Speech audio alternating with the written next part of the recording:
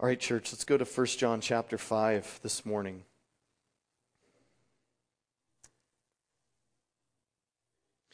I'm really encouraged and excited to hear some of you guys pray for Travis and Becky Lasica. They're back in town. There are missionaries who have been in training in Missouri for the last 9 months. They're back for just a short period of time. Then they'll be heading to Arizona, where Travis will be finishing up some of his, I believe, pilot mechanic training. He's already a pilot, but they're destined for Papua New Guinea to go into unreached areas. And Travis, as a pilot, is going to be flying bush planes into very small patches of ground. And so he needs some specialized training for that. And I'm really excited that some of you have felt impressed to pray for them, because they're actually going to be speaking here in 2 weeks. And they're going to take the whole Sunday morning service. He said he isn't willing to sing for you.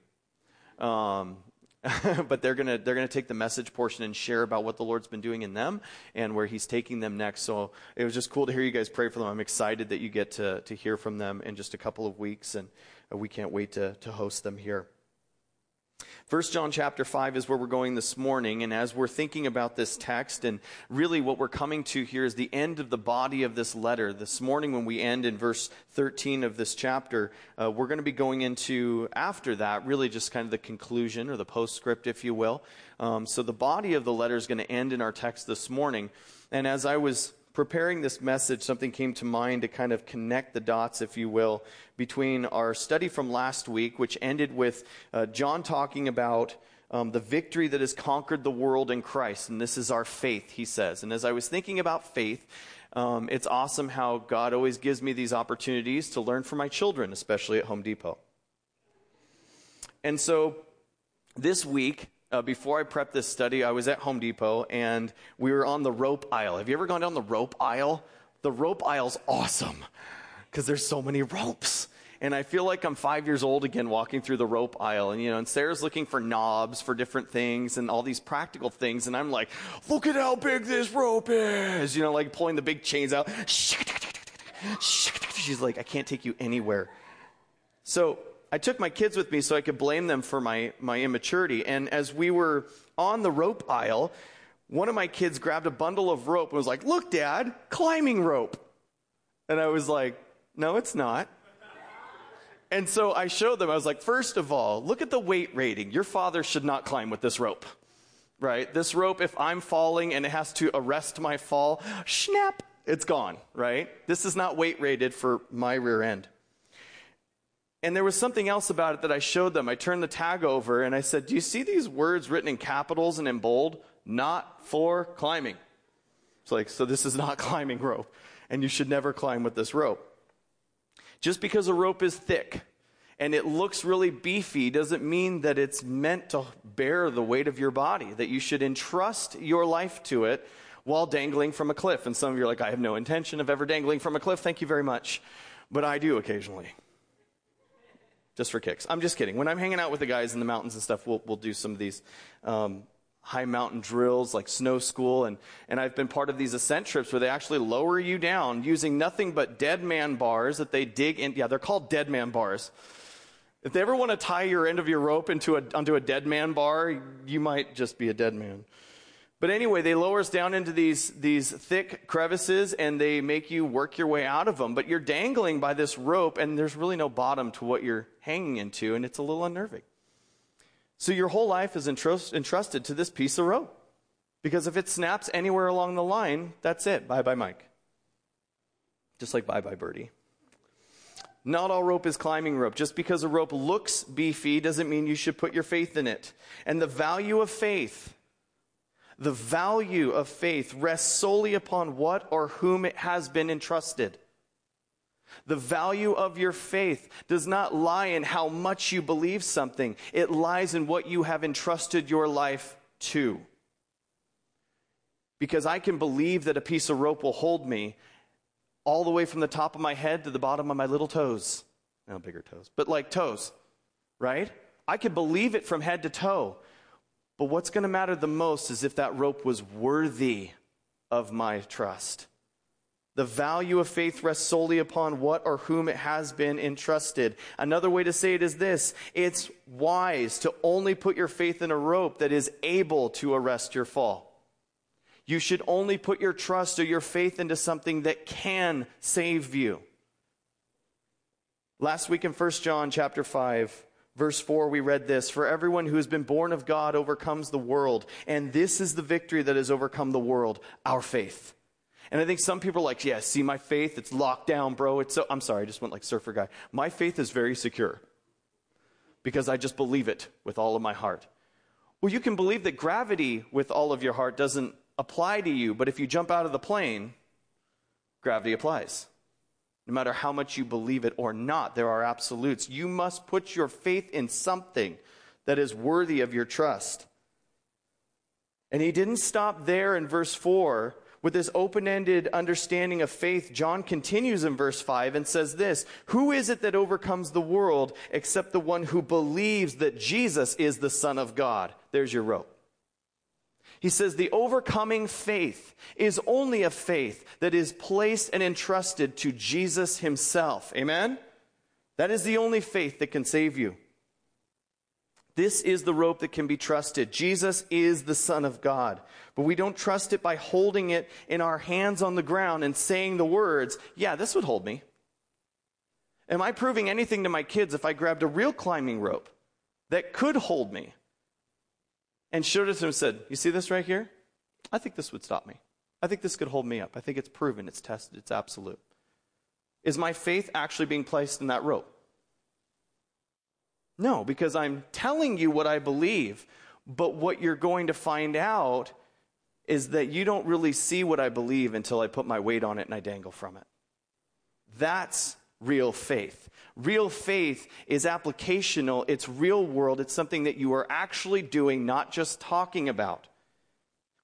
The sincerity of our faith requires us to entrust the rope with our body weight and let go of everything else that we would want to grab hold of. I think of Alex Honnold, who free soloed El Cap a few years back. And as they were scaling this, El Cap's just this legendary wall of granite in Yosemite.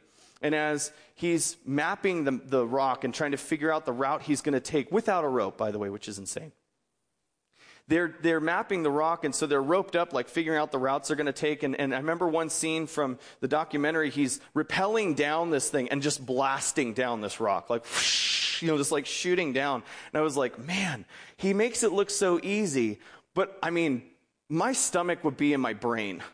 Like if I was doing something. And I love being at high, at altitude. I love being up in the air. Heights don't really bother me. But to rappel off El Cap with nothing below, it's like, woo, just like shooting. And he says, he's like, this is the most epic rappel ever. And I'm like, he's got a lot of trust in that rope. Because he's just zipping down this rock face with his entire life dangling by it. William Barclay said this: "To believe in Jesus Christ is not simply to accept what he says is true. It is to commit ourselves into his hands, and for time and for eternity." You are not just saying you believe in Jesus. You're rappelling off the rock with all of your hope in him. You're going to go places that most people aren't going to even consider going in your life because you trust and believe that Jesus can absolutely sustain and hold you. That he can hold you up, that he will not break or let you down. But you don't know if your faith is really there until you push off from that cliff. And any of you climbers know exactly what I'm talking about, that point where you entrust yourself to the rope. Remember for the first time what that felt like? Where you entrust your body to the rope and you go, I'm fine. Right? Because you're not gripping with your feet anymore. And it's almost like you have to release every single toe. Some of y'all crazy and you're just like, woo! Just like let it go. I'm like, okay. If you want an idea biblically of what it looks like to go, okay, that would be Gideon putting the fleece out. Right? That'd be Gideon be like, sure, but can we check real quick? I need to make sure. I need to know that you're going to catch me here, God. God's like, sure. You know what's awesome about that picture is really going to like, Gideon, what a chump. No, God was so patient with him. God was so patient with him when he was like, I need to test, I need to know because I'm scared. And God's like, it's cool. I understand you're scared. You're a mighty man of valor. And Gideon's like, who? He's like, you. You're a mighty man of valor. Get ready to do some awesome things for God. Trust the rope. You guys, to believe in Jesus Christ is not simply to accept what he says as true. It is to commit ourselves into his hands for time and for eternity. It means that I may not feel great about what I'm doing, but I'm trusting him. I'm secured to the right line.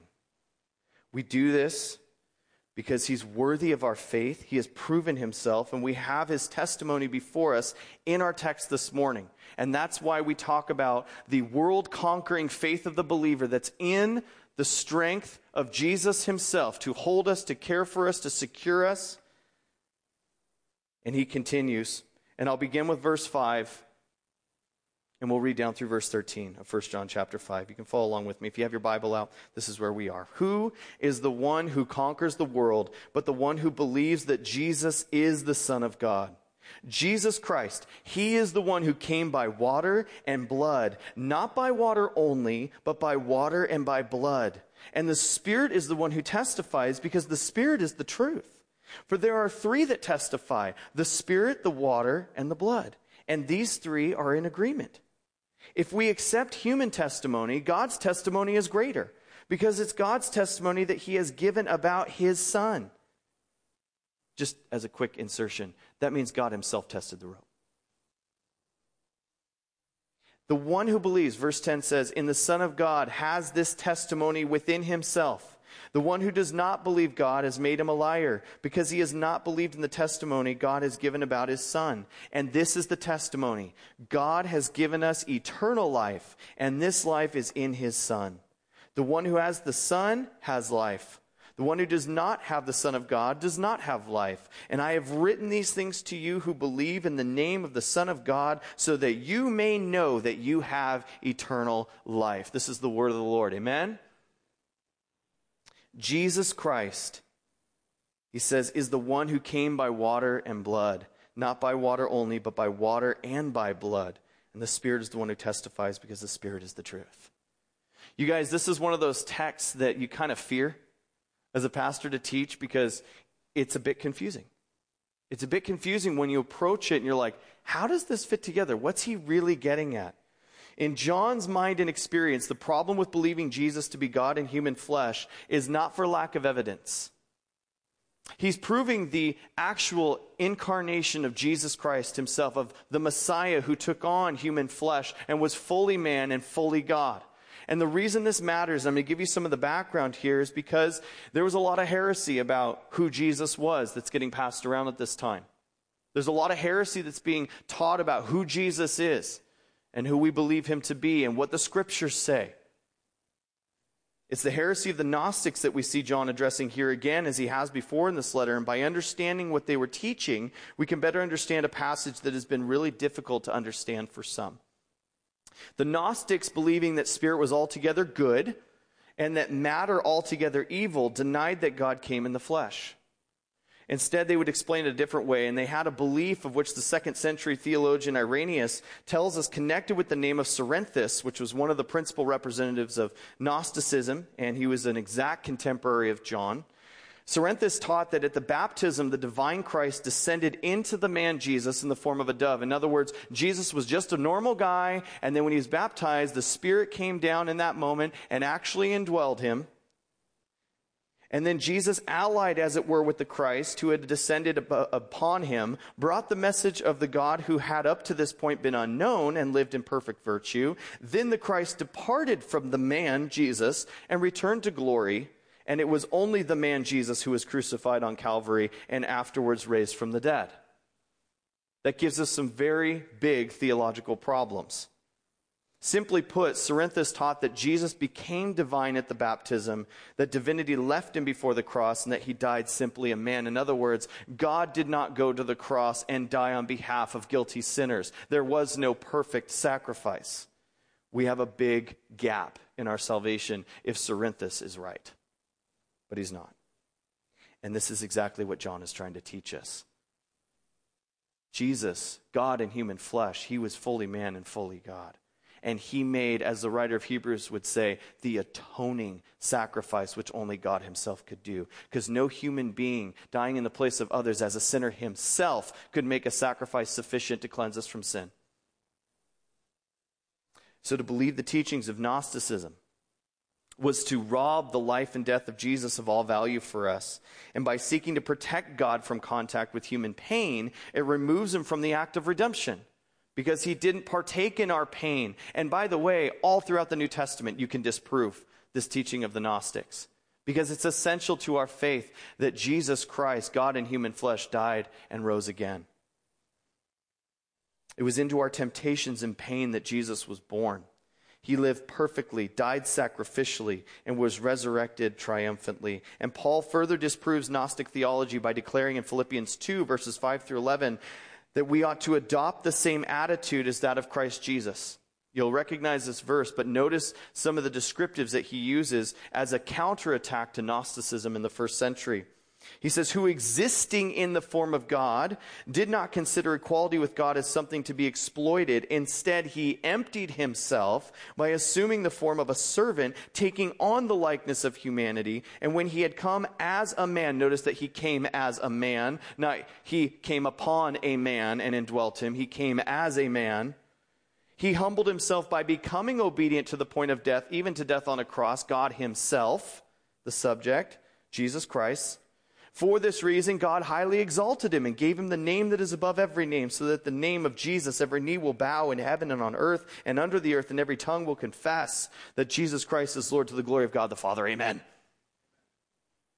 You guys, all throughout New Testament theology, we have proof that Gnostic teachings were heretical. Notice that we use the scriptures to disprove them. How do you disprove heretical teaching around you? Oh, not running up to someone and smacking them because they're saying something that's wrong. How do you logically look at the scriptures and come in with good, sound doctrine and good theology into situations where people are teaching things that are heretical? We use the scriptures. You see, guys, here's the truth of the matter. Jesus was baptized and came by water to purify. He came by water. I believe it represents both his baptism and also some pretty key New Testament texts that talk about the water of Jesus. He came by water to purify his people from the power of sin. But it wasn't just by water, as Jesus says, or as John says in verse 6, not by water only, but by water and by blood. Jesus physically died on the cross. He came by blood because we know from the Old Testament, blood pardons sin. Water purifies, blood pardons. He pardons his people. He puts away the guilt of their sin, removing condemnation for it through his sacrifice on the cross. And John 19, verses 34 through 35 is all the more powerful in light of these verses. And it's there that we read during the crucifixion and then the death of Jesus. But one of the soldiers pierced his side with the spear, and at once what came out?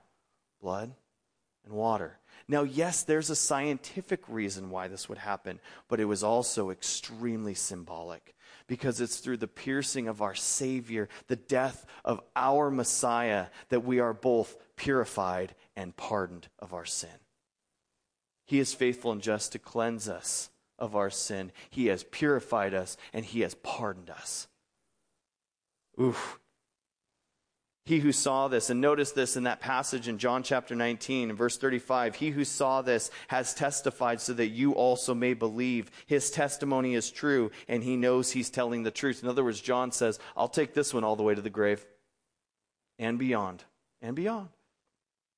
There are scientific reasons why the physical blood and water came out, but may we never forget the symbolism that by his death on the cross flowed the blood to pardon and the water to purify.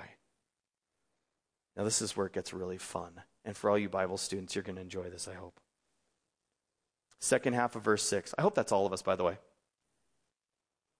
Second half of verse 6. And the Spirit is the one who testifies, because the Spirit is the truth. Now look at verse 7. For there are three that testify, the Spirit and the water and the blood, and these three agree. They agree with each other.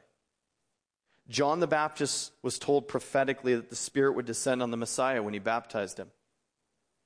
I'll put it up on actually, they'll put it, BJ will put it up on the screen. I was going to say me, but, I set it up, but credit where credit's due, BJ. Good job back there. John chapter 1, verse 29. The next day, John, that's John the Baptist, saw Jesus coming toward him and said, "Look, the Lamb of God, who takes away the sin of the world. This is the one I told you about. After me comes a man who ranks ahead of me because he existed before me." No doubt in John the Baptist's mind that Jesus was God in human flesh. No doubt about it. "I didn't know him, but I came baptizing with water so that he might be revealed to Israel." And John testified, "I saw the Spirit descending from heaven like a dove, and he rested on him." Verse 33, "I didn't know him, but he who sent me to baptize with water told me, 'The one you see the Spirit descending and resting on, he is the one who baptizes with the Holy Spirit.' I have seen and testified that this is the Son of God." In the Old Testament, this is really cool. In the Old Testament, the office of the priest was a foreshadow of Christ. It was a type for us to look at and say, this is a type of Jesus. This gives us a picture of the ministry of Jesus. That's why Jesus is called our high priest. All throughout the book of Hebrews, which is an amazing supplement to all that we're studying this morning. If you look at Exodus 29 and you look at Leviticus 8, you'll have the process for which the priests were ordained. And three things were always used in the ordination of priests. He was washed with water for purification. A sacrifice was brought, and his ear, his thumb, and his toe, right, this is symbolic, were touched with blood to pardon sin. And then he was anointed with oil, in token of the anointing of the Holy Spirit, saying that this is God's man that he has put in this place. And that's why Jesus is our high priest, because he's the ultimate picture of all of these things. He purifies us with his water, he pardons us with his blood, and he fills us with his Spirit. He himself having the Spirit descend upon him, which was like God saying, yes, the Messiah has come, when John the Baptist brought him out of the water. Every priest came into the office of the priesthood by Spirit, by water, and by blood as a matter of type. And this is exactly what John's pointing us to in here in 1 John chapter 5. He's saying God has not only testified of the Son in the same way, but we need to remember, church, he has testified of his power and his ability in us as well, because he's given us the same things. He has done the same things for us, his people, his church. These three things testify of Jesus being the Christ, our Messiah, the water, the blood, and the Spirit. It gives us clarity to the words of Peter in 1 Peter chapter 2. There's no slide for this one, BJ. I apologize. Just giving you a warning. 1 Peter chapter 2, verses 9 through 10. "But you are a chosen race, a royal priesthood." Me? Yes, you. And you, and you, and you, if you're in Christ. "A holy nation, a people for his possession, so that you may proclaim the praises of the one who called you out of darkness into his marvelous light. Once you were not a people, but now you are God's people. You had not received mercy, but now you have received mercy." We are a priesthood. We are called the water, the blood, and the Spirit. These three things are given to us for purification, pardon. And the Spirit, as Jesus said, who is our counselor. All of these have been given to us, church. Why are we such a mess? Why are we struggling so? Because we're walking in the flesh and not the Spirit. That purification is for you and I. That pardon is for you and I. The empowering of the Spirit is for us. If we are struggling, if we are walking, not having trials and tribulations, I mean, if we are a mess on the inside, if we are falling apart, we are not relying on the Spirit. You guys, I understand it's difficult. And that's why Paul said, you know what? I'm not going to use easy language here. Crucify your flesh. You need to deal very, very dramatically with your flesh. You need to put it to death. That flesh has no place anymore. And by flesh, I mean the sin nature. Ephesians 1, verses 13 through 14 says this, in him you were also sealed with the promised Holy Spirit. God has sealed you when you heard the word of truth, the gospel of your salvation, and when you believe. The Holy Spirit is the down payment of our inheritance until the redemption of the possession to the praise of his glory. In other words, until God says, listen, I put a down payment on you. I'm going to redeem you because I've purchased you. I've bought you. I've paid for you in full. You're mine, and I'm coming to take you for my own. And that's a beautiful thought when you're a bride. When you're the bride of Christ, he says, I'm coming for you. In due time, I'm going to come for you. That ought to thrill us. Yes, even the guys. Because I am honored, and I am thrilled, and I am excited for Jesus to come and to redeem me. I cannot wait for it. John continues after talking about the three that testify. And he says this in verse 9. He's going to build off this idea that this is the testimony of God as to who the Messiah is and who we are in him. And he says, if we accept human testimony, in verse 9, God's testimony is greater. Because it's God's testimony that he has given us about his Son. The one who believes in the Son of God has this testimony within himself. That's the Spirit. The one who does not believe God has made him a liar because he has not believed in the testimony of God he's given about his Son. This is something that God is doing inside of us. The law was very clear about this in Deuteronomy 19. In verse 15, one witness cannot establish any iniquity or sin against a person, whatever the person has done. It says a fact must be established by the testimony of 2 or 3 witnesses. The water, the blood, and the Spirit are the witnesses of God's work. He has given us the 3. We understand that if someone in our courts of law is going to be tried, there have to be witnesses, not just one. It's not just my word against yours. That'll never hold up in a court of law. You have to have evidence. You have to have witnesses. The point that John's making is that if we agree to allow due process to be decided by 2 or 3 human witnesses to provide a fair testimony, then how much more powerful are 3 divine witnesses that agree with God's testimony, the water, the blood, and the Spirit? He says, I have given you the testimony. And all of this for us churches, sometimes we're like, we believe that. It's doctrinal. It's in the scriptures. Do we live in a place of security because of it? This should make the foundation that sometimes under your feet feels like it's shaking, get real solid real quick. To look at the evidence that God has given us for his existence and for the finished work of Jesus on the cross, and to say, I have given you testimony and witnesses according to these things. You can believe it. You can entrust the weight of your life to this rope. It's time to get your feet off the rocks. It's time to stop holding on and to start trusting and walking in faith. If we believe people in any context, why wouldn't we believe God in every context? I'll say that again. If we believe people in any context, why wouldn't we believe God in every context? He has always been trustworthy. He has never failed. The one who believes in the Son of God has this testimony within himself, he says in verse 10. There is such a huge difference, church. Don't miss this, in believing someone and believing in that person. If I believe someone, I'm simply accepting whatever statement that person is making. If I believe them, I believe you. That means I believe your statement.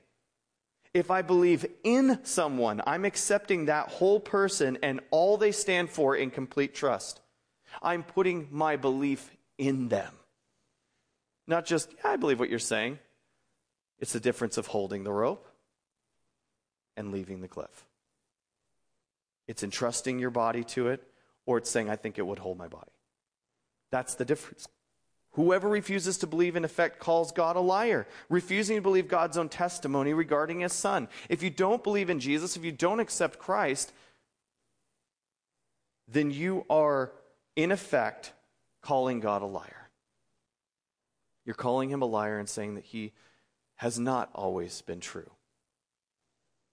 And that's a different conversation altogether. May there never be an evil, unbelieving heart found in us. Verse 11, he continues, this is the testimony This is what brings it home. This locks in so much of what's been said. God has given us eternal life, and this life is in his Son. If we believe that God has given us eternal life, I'm not only willing, I'm pretty excited to leave the cliff. I'm pretty excited to entrust myself to that rope, knowing that he has given me life eternal. It's, eternally speaking, risk-free. You're like, oh, there's tons of risk in this life. Sure, absolutely.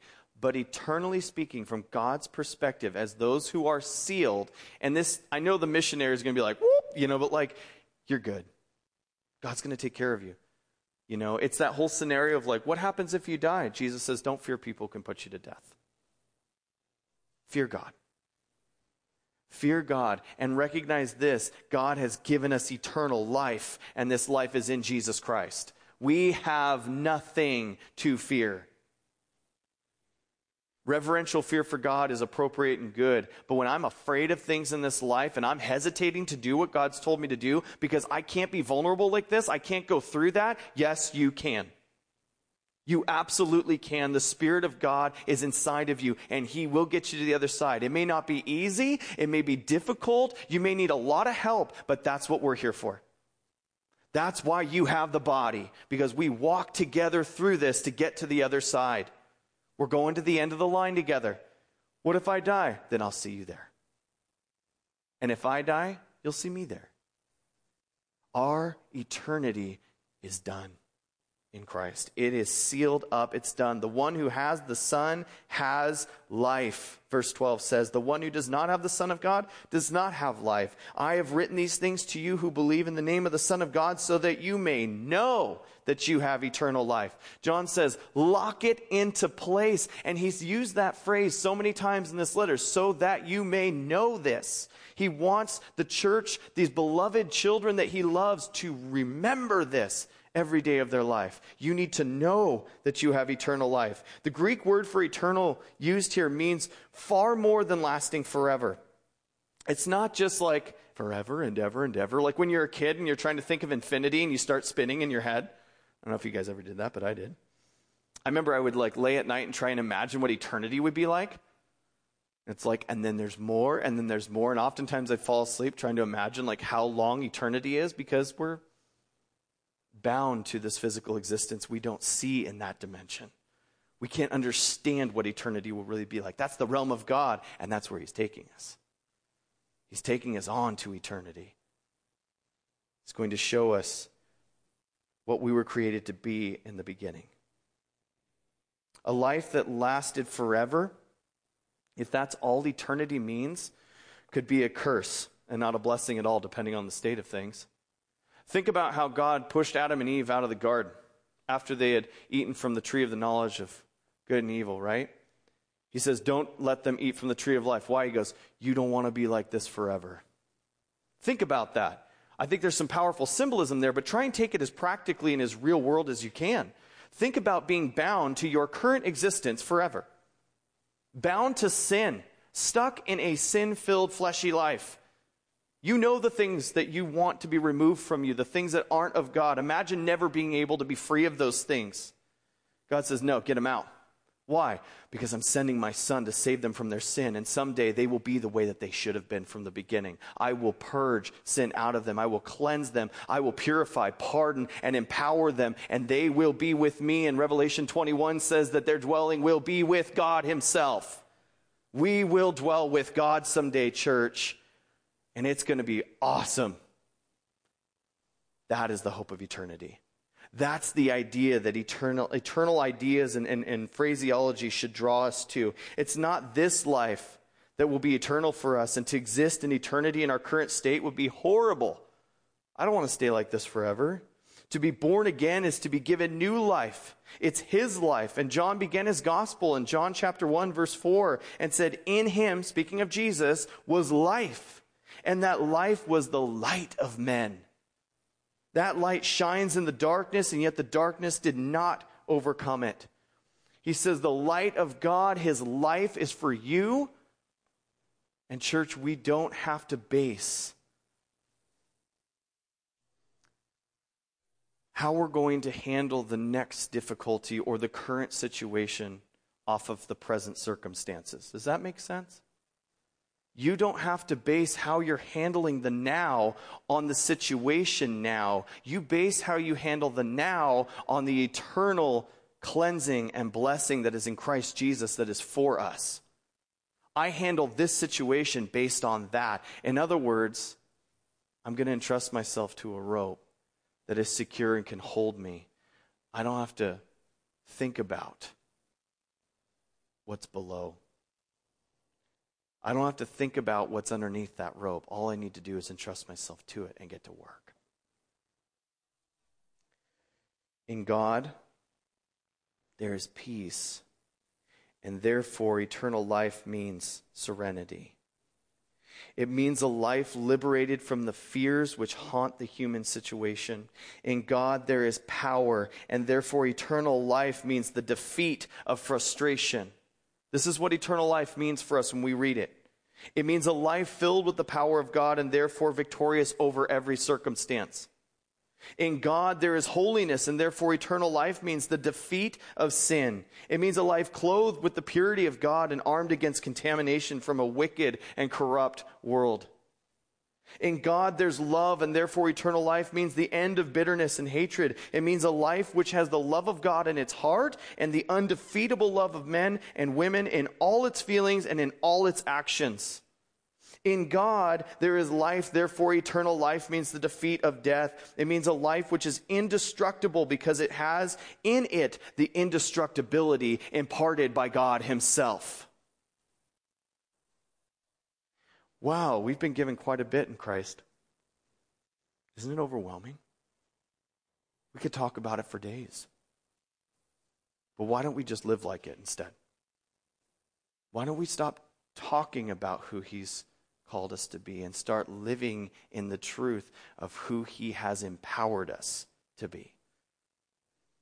Because when God, in His Word, speaks to us about eternal life, He's telling us that He's giving us something that is intrinsic to His existence alone.